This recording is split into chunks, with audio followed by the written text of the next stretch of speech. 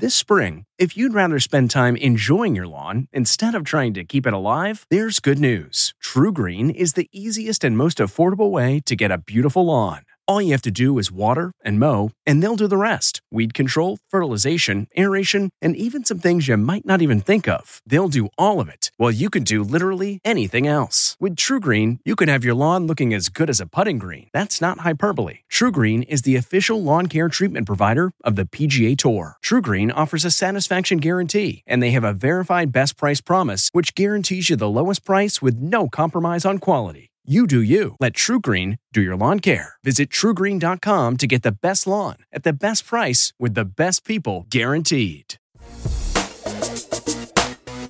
From CBS News, this is The Takeout with Major Garrett. Welcome to the very best part of my broadcast week. I'm Major Garrett, host and creator of this amazing program known as The Takeout. As you well know, we typically do our show at a restaurant. That's no longer possible. We're all dealing with the new realities, COVID-19. Working from home. A lot of technical issues related to this show. I won't bore you with them. Let's just say it's kind of a Herculean effort, and technology will out if you work on it long enough. Our special guest this week is David Simon. If you know anything about procedural crime television, meaning shows like The Wire, Homicide, Life on the Street, The Corner, etc., you are well acquainted with his award-winning and memorable and brilliant work. David, it's great to have you on the show. Nice to meet you for the first time. You and I have never met, though we are sort of, at least age-wise, mini contemporaries. I guess so. Yeah, it is a delight. Thank you for your interest. So I want to talk a little bit about the show that you currently have on HBO. We'll get back to Homicide, Life on the Street, The Corner, The Wire, but The Plot Against America. 2 episodes so far. I've watched them both. Let my audience know a little bit about what that show is and what you hope it conveys, or if you hope it conveys anything about our current times. I would say if it fails to convey anything about our current political moment, I had no business doing it, since it's about the 1940s in America. So if it doesn't work allegorically to what we're going through right now, I'm wasting everyone's time.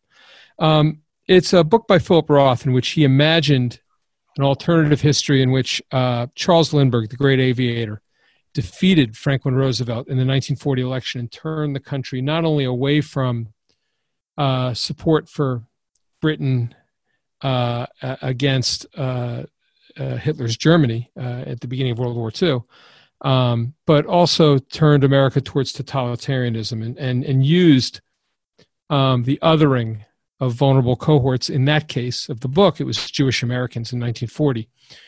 But obviously the allegory would be to other cohorts today. But he used those things to get the country to support him and let him accrue and maintain political power. When you went to Philip Roth, who wrote the book in 2004, and for some critics at that time, there was a sentiment that it might have been allegorical about the George W. Bush years. How quaint that seems now in retrospect. Yeah. How did you approach him about this, and was there any hesitation he had on seeing this particular work brought to miniseries television?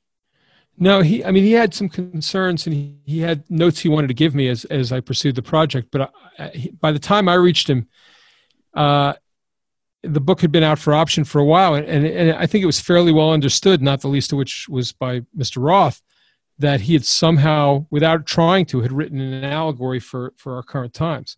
He understood exactly where his novel traced the rise of Donald Trump and of some of the factors that led to Trump's election in 2016.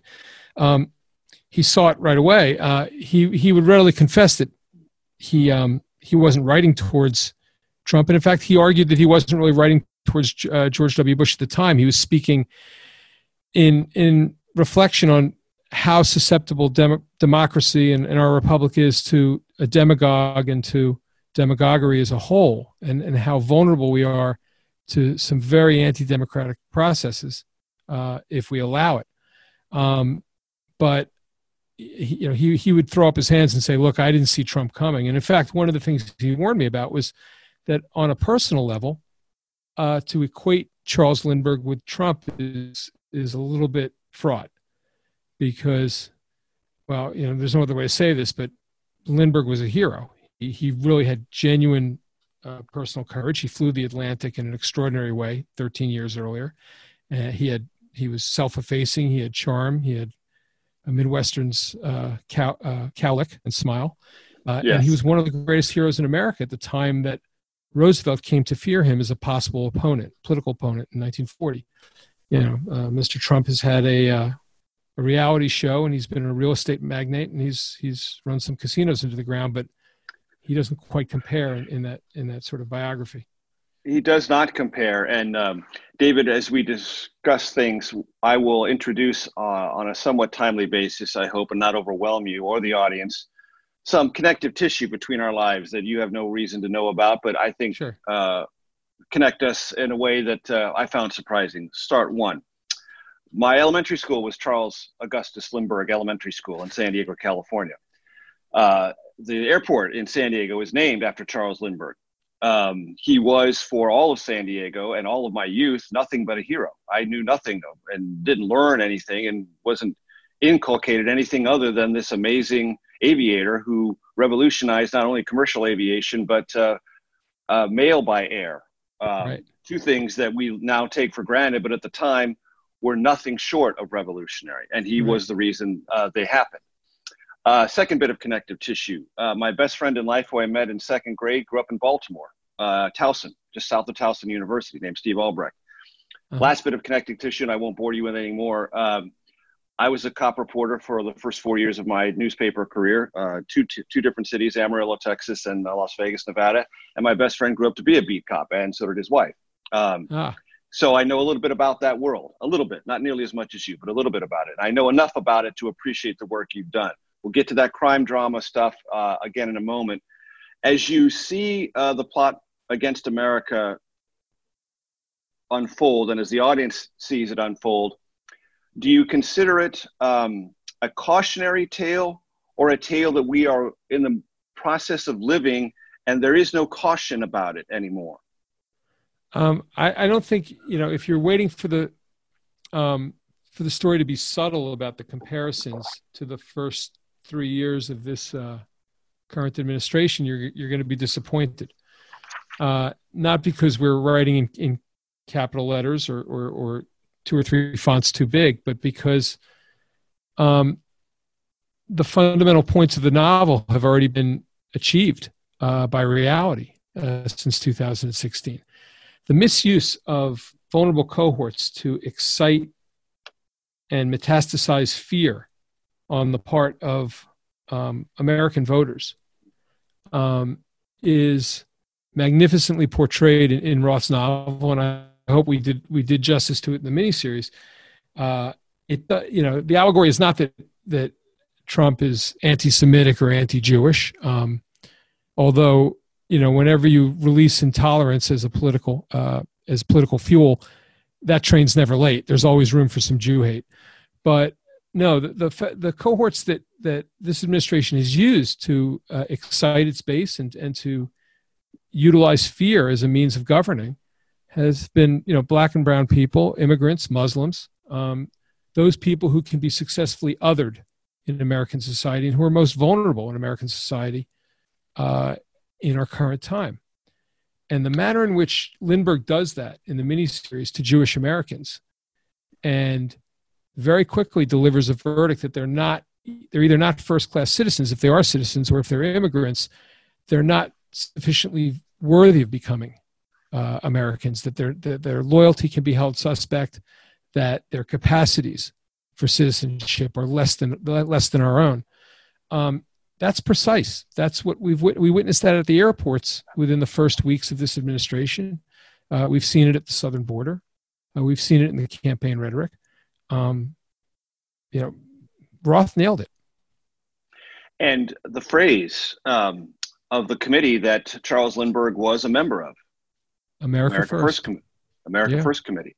Yeah. And that is part and parcel taken entirely of, without any hesitation, without any sense of the historical importance or meaning of that, and rebranded as a utterly acceptable America political slogan. It's astounding. I mean, I don't even think if Roth, when he was writing this novel, and I have no reason to speculate about it, he's a man of letters, I'm not, but I wonder if he, even in his wildest of imaginations, thought that that would happen. That I don't actually think that slogan would be taken and then repurposed. I mean, he had a lot to say about Donald Trump in 2016, and he was astounded that it didn't require a hero in order for these fears to be used as political capital. And America First, the idea that that would be resurrected, I think you're right. That even eludes him. That phrase was consigned to the ash heap of history the moment the Japanese bombed Pearl Harbor. Everybody who was an America Firster was tarnished in their words and deeds for the duration of the war. And Lindbergh disappeared from public view after that. And let's pause for a second, David, to help my audience catch up, because some of my audience is a little on the younger side of the spectrum and may not have a sense of what that was about. And help my audience understand there were two strains in that. One was about Jewish Americans, the other, but that was, if you'll allow me this perspective, subtler than we're against going into World War II and another European entanglement. And there was in the country either a sense of fatigue, exhaustion, or just revulsion at World War I. And these things kind of played together, and one was more dominant than the other, but one pulled the other along, is my perspective. But I want to leave that territory wide open for you. That's right. I guess the equivalent now would be, in peacetime, it would be economic anxiety. You could say that economic anxiety is the genuine isolationism in the allegory with Lindbergh and Roosevelt, which is to say there were legitimate people who were not trucking with anti-Semitism or with xenophobia, who wanted to argue that we shouldn't be involved in a second European war. And they made that argument, and they were personally free of accusing Jewish Americans of being disloyal or plotting with the British or with the Roosevelt administration to lure us into a war. They were capable of maintaining that policy independent of sort of the worst element.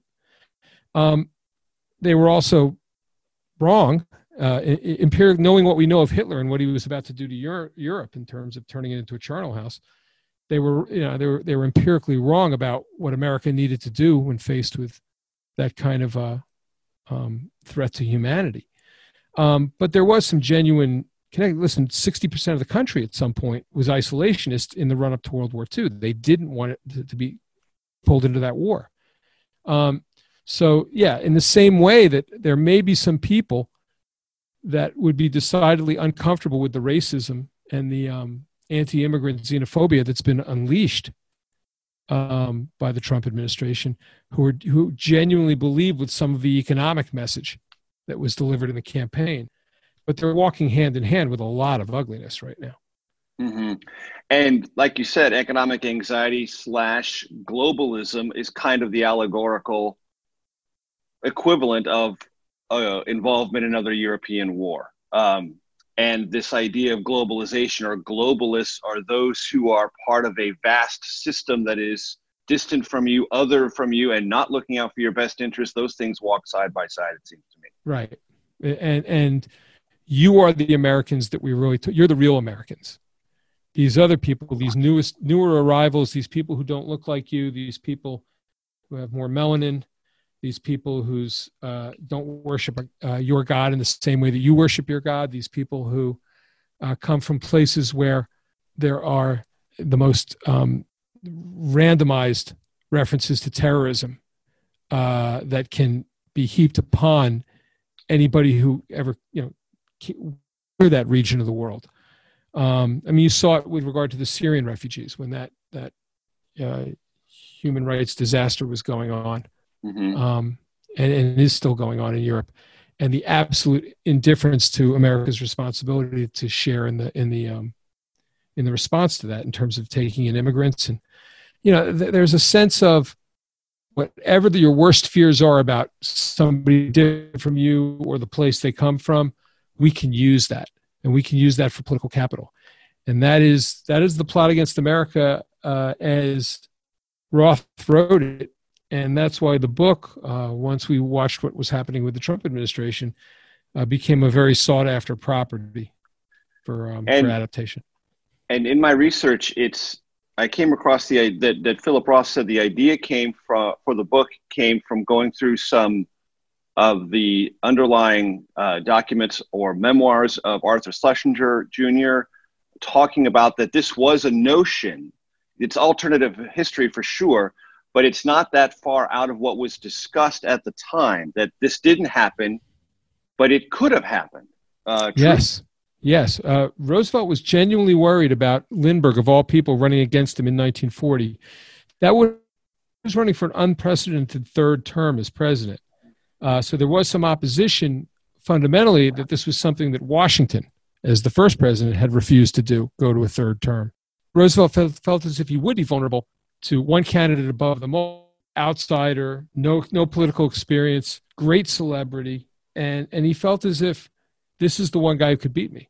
When Lindbergh decided not to accept the Republican nomination, which was offered to him by party leaders, it fell to Wendell Willkie, and Roosevelt made short business of him.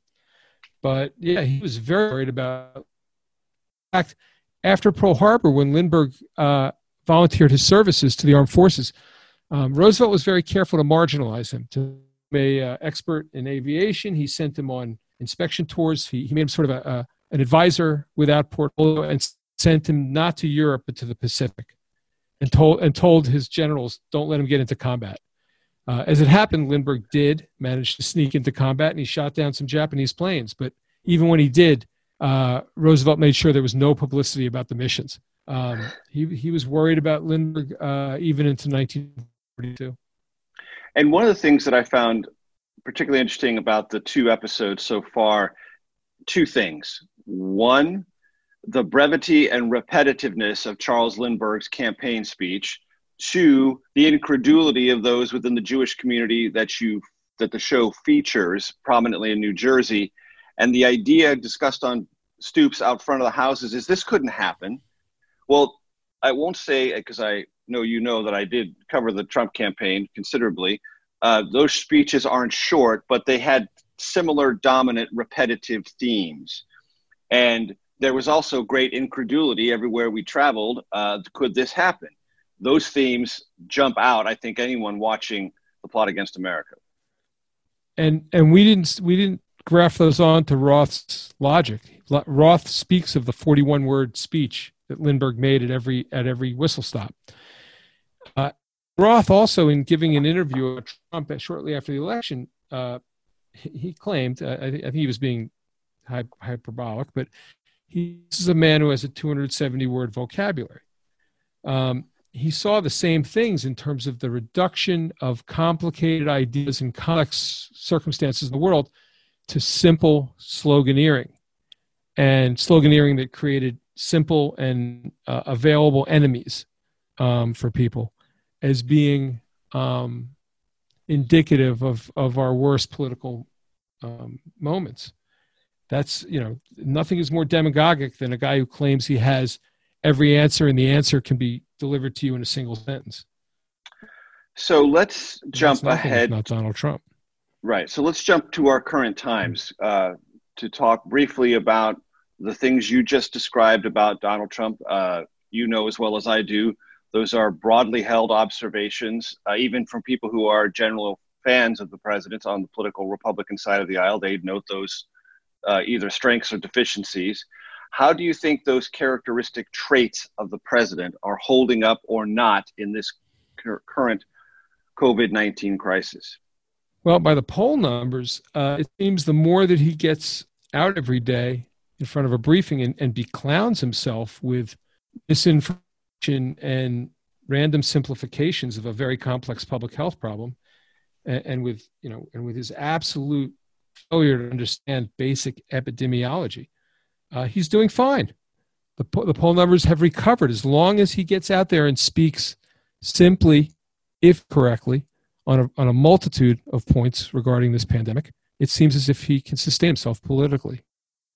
Terrifying notion, but that seems to be what's happening. And how are you holding up through all of this? Has this changed your life, your family's life, your friends' lives? I'm doing the same thing everyone else is. We're staying in place. The kids home. I'm learning how hard it is to be a teacher in America.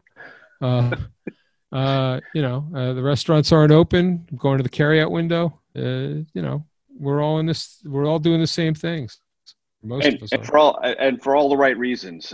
We had a therapist on last week, Lynn Bufka, who lives in Silver Spring, Maryland. She's got a very high position in the American Psychological Association, and she gave a very helpful bit of advice. So don't think of this as you being punished or you being isolated. You're doing something to help the community at large by staying out of the way, not getting sick, and staying at home. So our country is built. It's a very socialistic notion. I'll say it's a very socialistic notion that I believe we're all in this together is almost a defining principle of socialism. So no doubt. I'll say no more.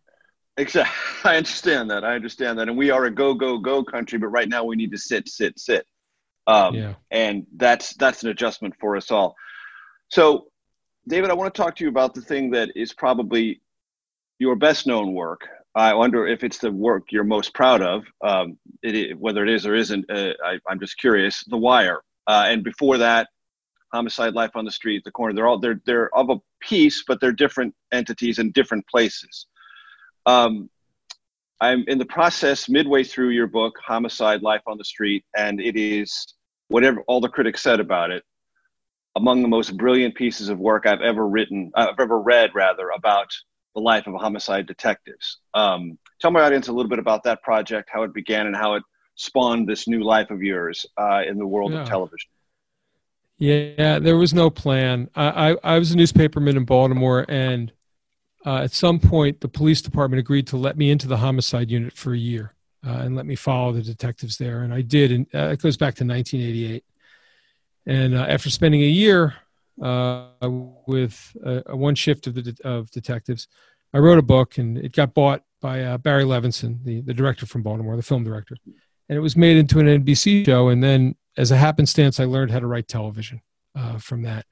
I never really thought that I was going to leave newspapers. That was my plan. I thought, well, I'll write a script or two and I'll learn a new skill set.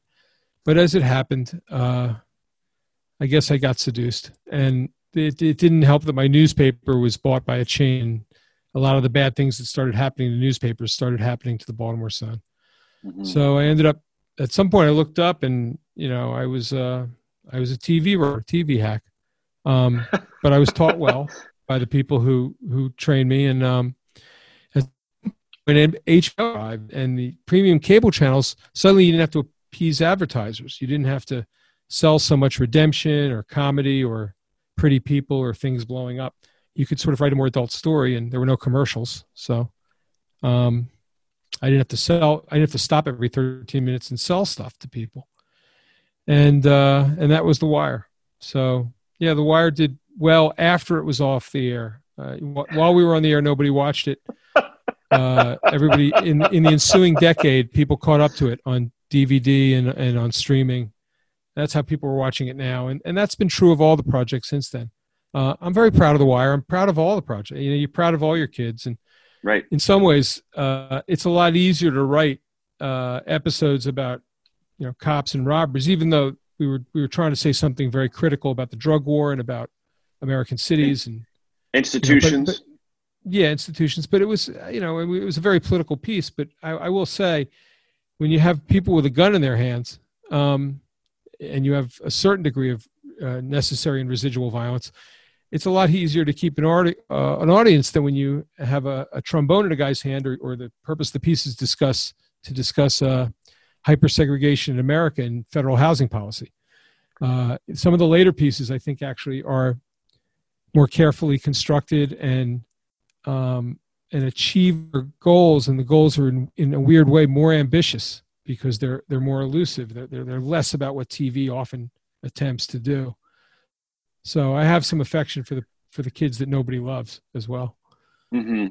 You mentioned almost offhandedly, I became a TV writer. Was that difficult? I had to learn. I tended to write too much dialogue. I tended to write too long. I tended to use too much description, which is If you think about it, it's an insult to your casting director and your art director. I wrote like a prose writer.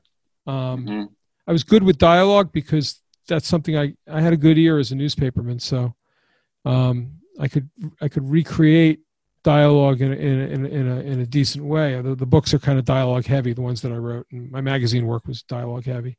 Sure. Pacing was hard. But I mean, having been a police reporter, that's great dialogue if you get a chance to be around it. And I was never as immersed as you were, but as every young reporter did, covering any police beat, I did ride-alongs.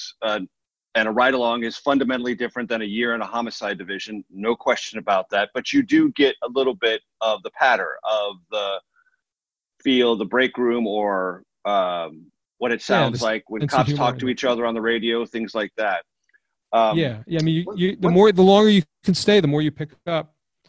I mean, I had a ride-along that went along for weeks and months and years, and I'd say that probably the best thing that happened is that about 3 months in, they just stopped caring that I was there. You can pretend to be who you can pretend to be who you want to be for a week or two.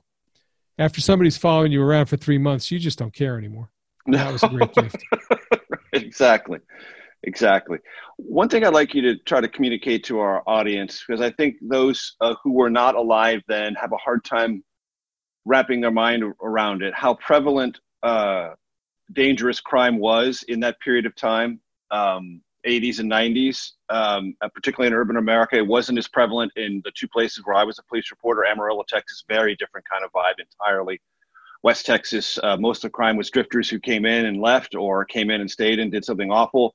Las Vegas, a very different kind of vibe in the 80s, the kind of the death of the dying days of the mob and the elevation of sort of corporate Las Vegas with oddball crimes there, but nothing like a big urban center. And I remember when I was moving to Washington in late 1989, I got a copy of the Washington Post and the Washington Times. And in that year, 1989, there were more than 500 murders in Washington, D.C., more than there were days in the calendar.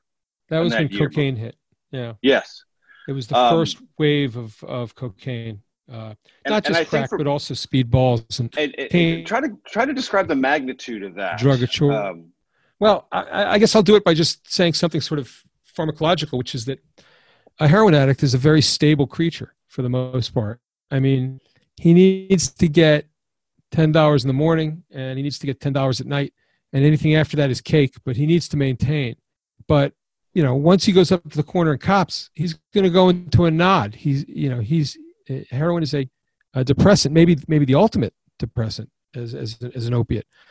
Cocaine is not. It's a metabolite. And somebody who's chasing coke in those years, if he had $1,500 in his pocket, he was going to go up to the corner and without sleeping and spend all of it, or a lot of them were. So the corners became extremely volatile. And there was a pharmacological change that kept going until the coke wave burned itself out, because what any addiction therapist will tell you is that you can't go on coke forever, and eventually you start shooting speedballs, and eventually you end up on heroin. So, it wasn't a failure of policing, and it wasn't that one police chief didn't figure out, or two police chiefs didn't figure out how to police drugs. It was that there was a pharmacological change on the drug corners, and it changed the nature of violence. It made everything more volatile.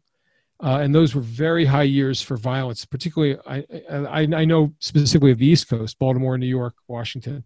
Now, Baltimore has some of the highest rates of violence ever right now, but that has less to do with the pharmacological. Now we've just lost control of the city in a very fundamental way because of everything that's happened to the police department and the governing culture of the city in the wake of Freddie Gray. Continue that thought. When you say in the wake of Freddie Gray and losing control of the city, what does that actually mean? Well, one of the problems with policing the drug war is that it makes you into an army of occupation. If you're policing drug-saturated neighborhoods, you're basically policing the only economy that's been left in those neighborhoods, where everybody in the family, everybody knows somebody who is employed or whose life revolves around the street-corner drug trade, which is, $1 billion enterprise in Baltimore. So you have a situation where you're basically going up. You might as well be policing Soweto pre-apartheid or Gaza now as the IDF. I mean, you're an army of occupation, and the alienation is fairly complete, and so you end up with levels of brutality in the policing that eventually produce casualties. Freddie Gray was unsecured in the back of a wagon. What happened to him there is still open to debate, but at the very least, they didn't attend to him, and they rode him around the city for 45 minutes while he was dying of a neck injury, and didn't check on him. And so when that came out, there was finally an explosion, and there was finally, for lack of a better word, a riot, an uprising, if you want to be politically correct or leftist, but I don't much care. Whatever it was, it had all the sights and smells of a riot against the police overreach, and rightly so. At least the complaint was right. And then something really bad happened, which was, rather than attend to the genuine complaints that undergirded that action in Baltimore, the protests stopped with the indictment of not only the officers for the negligence in the back of the wagon, but for making the arrest in the first place. And that was an overreach on the charges. And charging the Fourth Amendment case, if you think about it, charging officers with making a bad arrest, whether or not you want to argue that the arrest of Freddie Gray was for a street level knife possession charge, was a good charge or a bad charge, because it was a pocket knife in his pocket. Mm-hmm. What you can say about it is that every other cop in the city said, wait a sec, if I can go to jail for making an arrest that some lawyer later thinks wasn't good, but might be good, I'm not getting out of my car. And so in the immediate aftermath of that, our murder rate went from the low 200s up to the lower and mid 300s, almost instantaneously. Police stopped policing in what can only be described as a year-long job action. Mm-hmm. And the police commissioner lost control, and we've been through several administrations, and nobody has found a way to restore any kind of police deterrent to Baltimore City. So Our murder rate is now it's as bad as it ever was. Maybe worse, because we've lost 20, 30,000 people in the I think the census number is going to come in. We're going to be under 600,000 for the first time in a century. Before we leave this subject, David, from your perspective, is there anything that can be done or said to reverse that trend? You've got to abandon the drug war. You've got to realign yourself with the fact that these communities cannot be over-policed, that you cannot expend your resources locking people up for small amounts of narcotics. You have to target repeat violent offenders. That's the only way you can reduce violence in your city. They used to tell us the lie of, you lock up a heroin addict and he's going to commit 10 crimes a day. Well, not only having gone, the second book I wrote, I went to a drug corner. And the people who were copping, yes, some of them would make a car radio disappear from your dashboard. And some of them would steal something if they could find an open back door. But very few of them were violent. And very few of them. And there were many people who just held jobs and would, get paid and come down to the corner afterwards and get high. And if you spent your resources chasing that, as the Baltimore Police Department and many urban police departments in America did, you wasted your resources. Because what you really needed to be doing was finding out who is shooting people, who is raping people, who is robbing people, and arrest them for those crimes. And use your prison cells and your resources for those things. And it was very telling, but in the years where the drug arrest rate in Baltimore was doubling and then tripling, and they were creating all these stats, the arrest rates for major felonies, including murder, rape, robbery, assault, were all declining. Nobody was doing any actual police work. They were just going into people's pockets. And that's a recipe for losing control of your city. So the drug war is the first thing to throw out. And you have to go back to policing what actually matters. So I want to talk about another subject, because I believe, in my experience, when I was a cop reporter, again, this is 84 to 88, a little bit in Houston, but not very much, only on sort of fill-in duty. So it's a third city, but really two cities. As you well know, David, back in those days, if there was an officer-involved shooting, there was one version of the story. And that was the cops' version of the story. And that's all you had. And now there were a couple of instances where there were enterprising young idealistic attorneys who put together witness testimony and went together and got their investigators. And then if they found a sympathetic ear, they would talk to a reporter. And sometimes that reporter was me. And sometimes I would dig into it and write a story that would make the cops really angry at me, which I did a couple of times.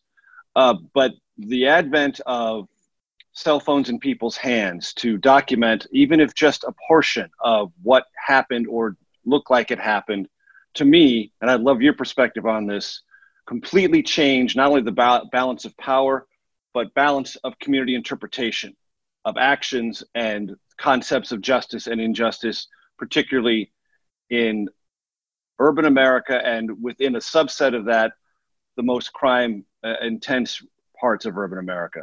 Please run with that. Yeah. Listen, the idea of portable cameras in everyone's hand was a revolution. And it did end the Just Us phenomenon of police violence, which is to say, there's no justice here, there's just us. The word of an officer in court landed with more gravitas than that of a civilian, particularly in areas of the city where the citizenry was more vulnerable. And by that, I mean, something happens on a corner, maybe a hot corner, maybe, Edmondson Avenue or Fayette Street in West Baltimore. And half the people out there seeing it might already have some criminal history, some arrest record, something that a prosecutor can use to marginalize their testimony. So that even if they wanted to come into a grand jury and say that they saw unnecessary police violence, they would have to run the gauntlet of their entire past. Or if not them, the people who they were living with, or the people in their house. Or, hey, you want to come in and make a complaint, maybe there has to be, the first thing we have to do is run a warrant check on you and on everybody who's living with you. There were so many games that could be played. And then the biggest game in terms of police violence is this, that the standard for charging an officer criminally, I'm not saying administratively, but criminally with undue violence against a civilian has always been, and I think remains this: did the officer reasonably believe that if he did not use the force he did, that he and or other officers and or other civilians would be vulnerable? Emphasis on the word think and de-emphasis on the word reasonably. That's a truck that any officer, if he knows how to write, can write his way into. Mm-hmm. And so, the odds were stacked against anybody successfully reporting and prosecuting police violence. Suddenly, there was absolute footage of some of these cases. The most notable to me was the one in South Carolina where the officer drops a weapon. The use of a drop weapon after he shot somebody who was unarmed.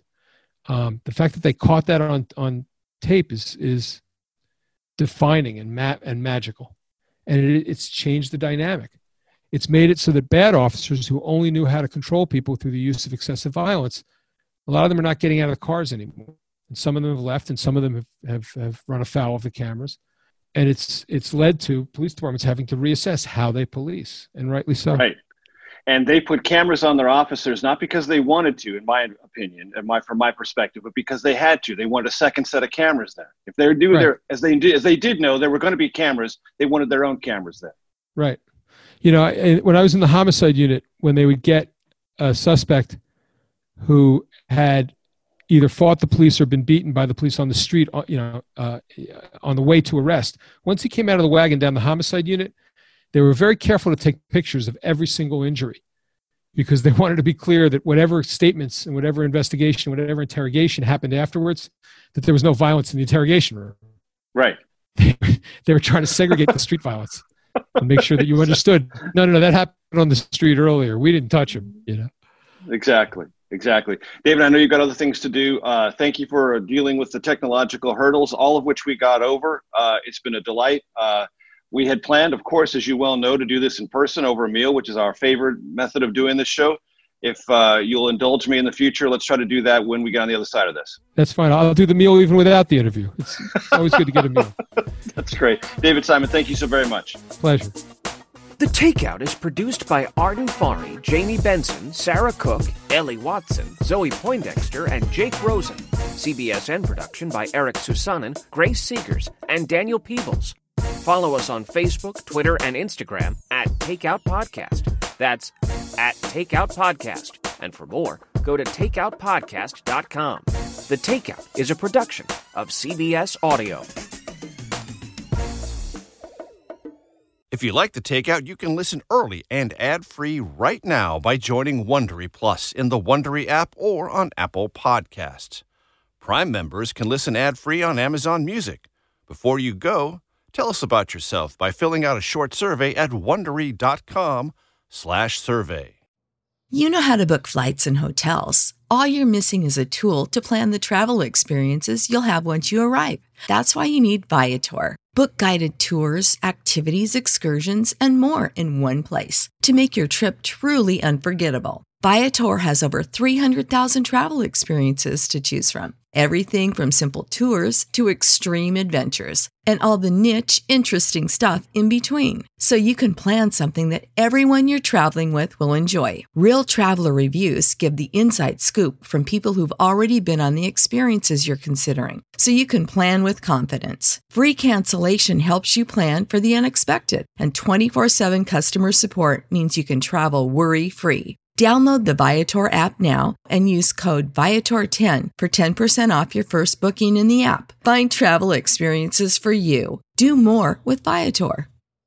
Survivor's back, and so is On Fire, the only official Survivor podcast, and we have a twist, a new co-host, the winner of Survivor 45, Dee Valladares. Hi! Listen to On Fire, the official Survivor podcast, wherever you get your podcast.